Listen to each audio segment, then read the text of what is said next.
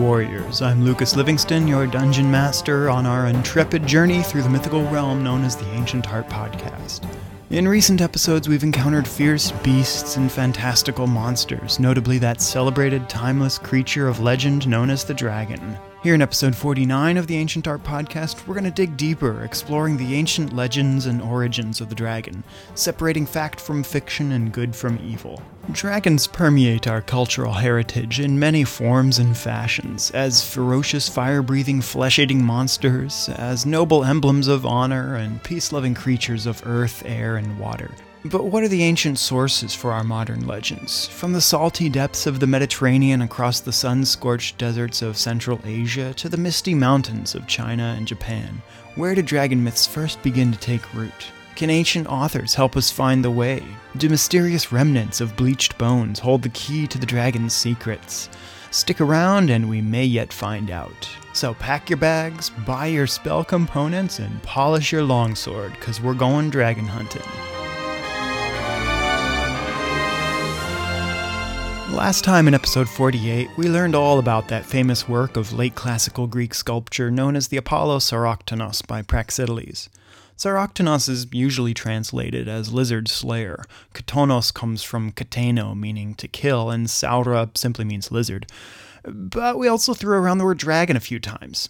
As we learned, the sculpture alludes to the mythological battle between Apollo and Python over the sanctuarian oracle of Delphi.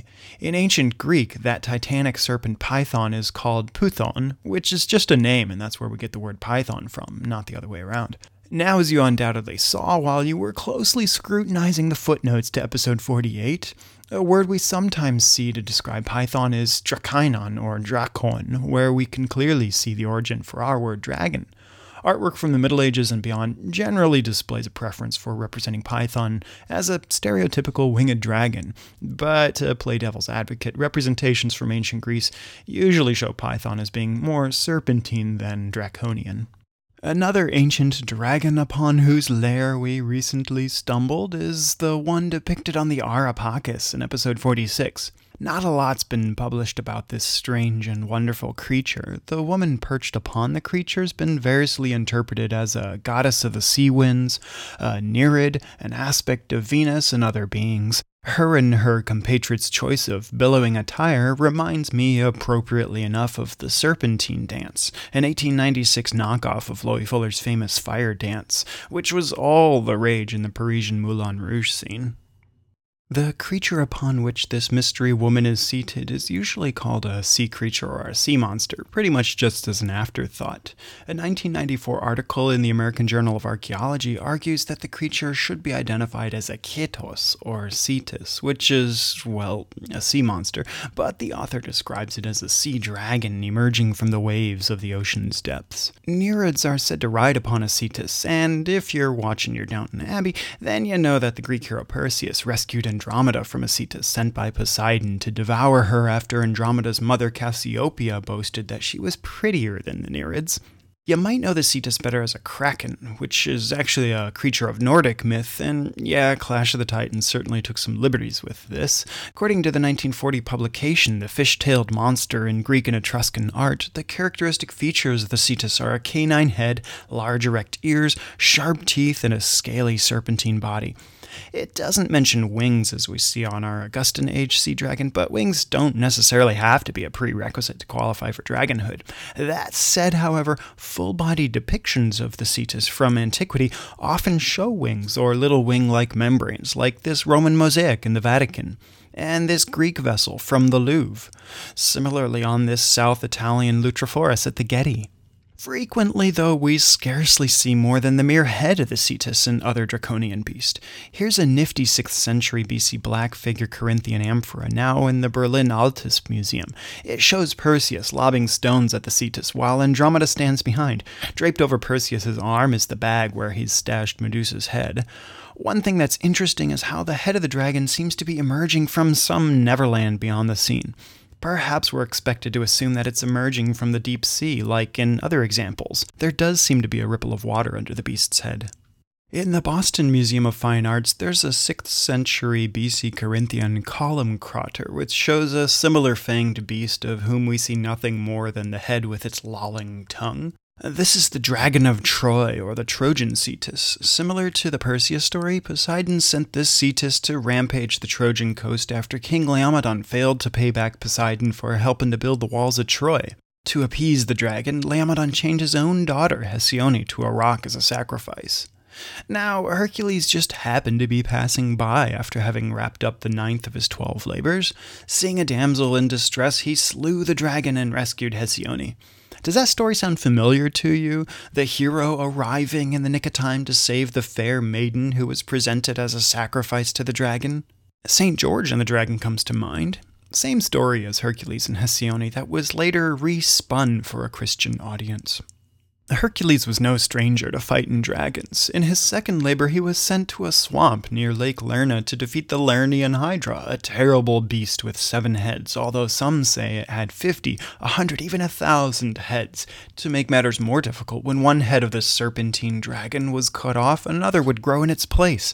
Hercules was generally not proven to be the sharpest tool in the shed, but his resourceful sidekick Iolaus suggested that they take a flaming brand and cauterize the wounds after chopping off each head so that new heads couldn't grow back from the stumps.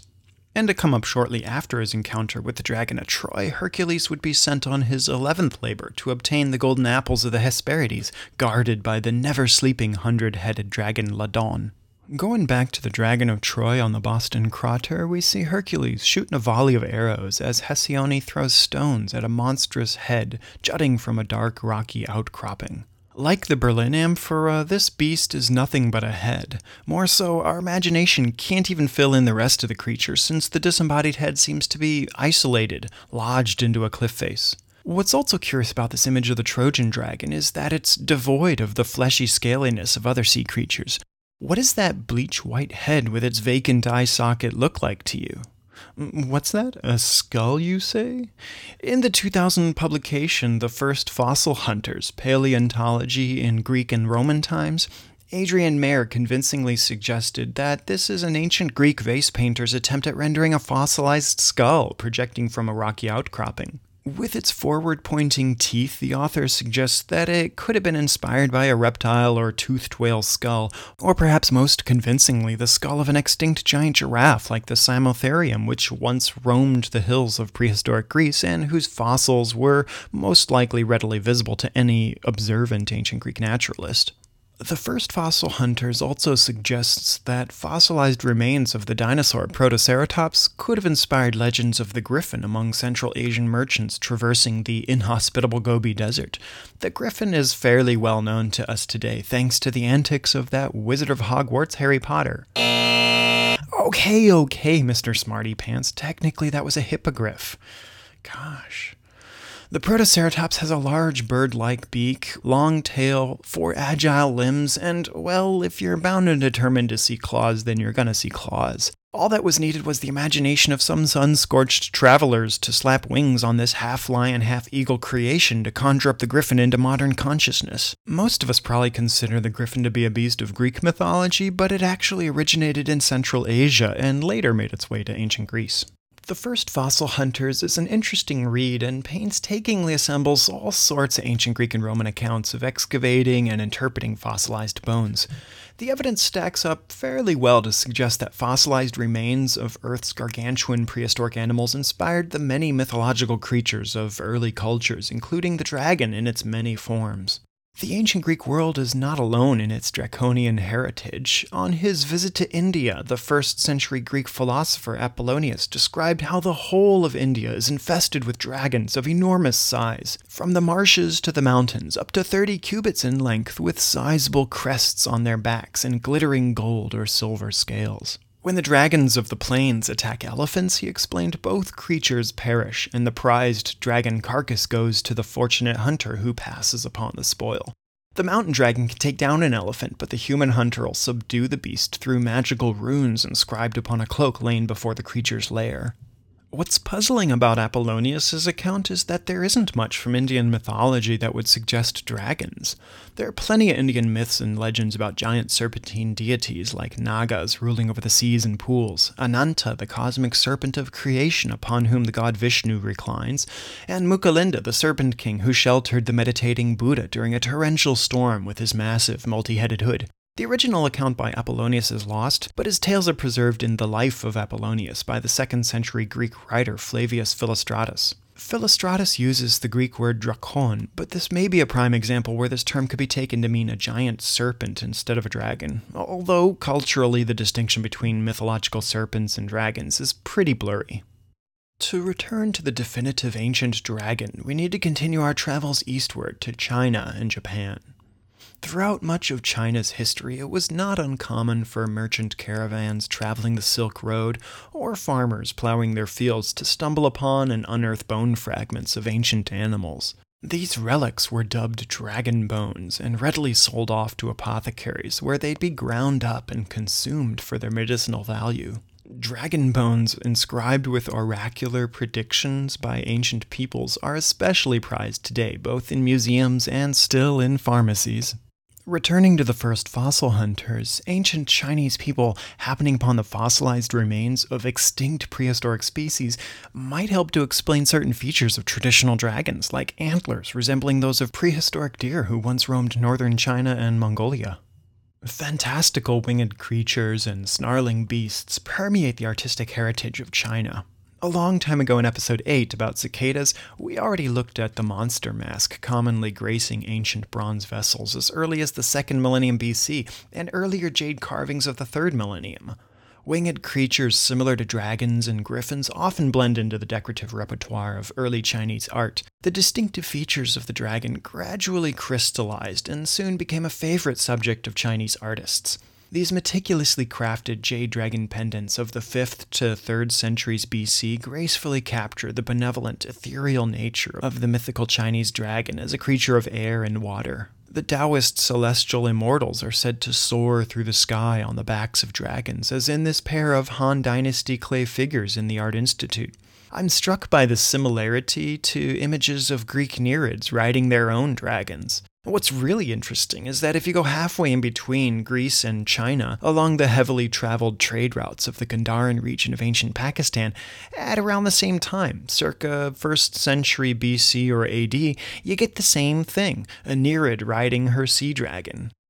Unlike dragons of Western folklore, the Chinese dragon is a nice example of a good dragon. To take a page from the Midwest Buddhist Temple podcast, dragons, like all the Buddhist animals, are totally defensive. They will not bring you harm unless you try to harm the Dharma.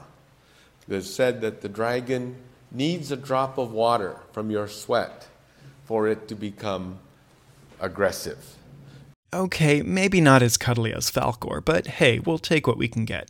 But like Falkor, the East Asian dragon is also a luck dragon. And with its association with water and rain, the dragon becomes a symbol of fertility and fecundity. That makes this a very special time because 2012 is the year of the dragon. Associated with power and strength, the dragon is the symbol of the Emperor of China, and the phoenix the symbol of the Empress. Remember the Art Institute's Ming Dynasty blue and white vase from episode 8? Here we see a sinuous 5-clawed imperial dragon swirling among wispy clouds with phoenix birds flitting about. It's a harmonious combination of the feminine empress united with the masculine emperor, like the yin and the yang, two complementary opposites brought together to form a balanced and unified whole.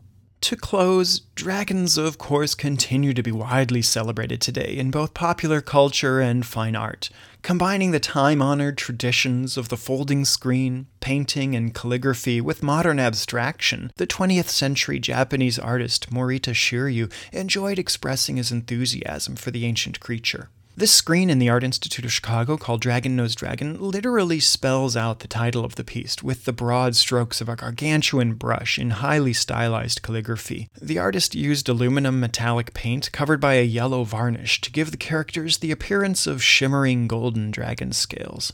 The expressive forms of the words seem to animate like the coils of serpentine dragons. The figure to the right poised for the pounce, while the figure at left sails high among clouds, with its long tail flitting behind.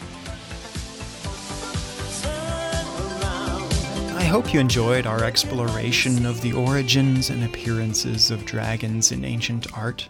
Don't forget to head on over to ancientartpodcast.org for all sorts of goodies like detailed credits for all the images, a big bibliography, and transcripts with footnotes. The whole social media thing may not be to your liking, so to paraphrase one of my favorite podcasts, the World Technology Podcast, there are many ways you can ignore me on social media. You can not friend me at facebook.com/ancientartpodcast and disregard me on Twitter at Lucas Livingston. You may patently refuse to leave your comments on YouTube, iTunes, and Vimeo, but for the old school crowd, you can still get in touch with me via email at info@ancientartpodcast.org or send me your feedback on the web at feedback.ancientartpodcast.org.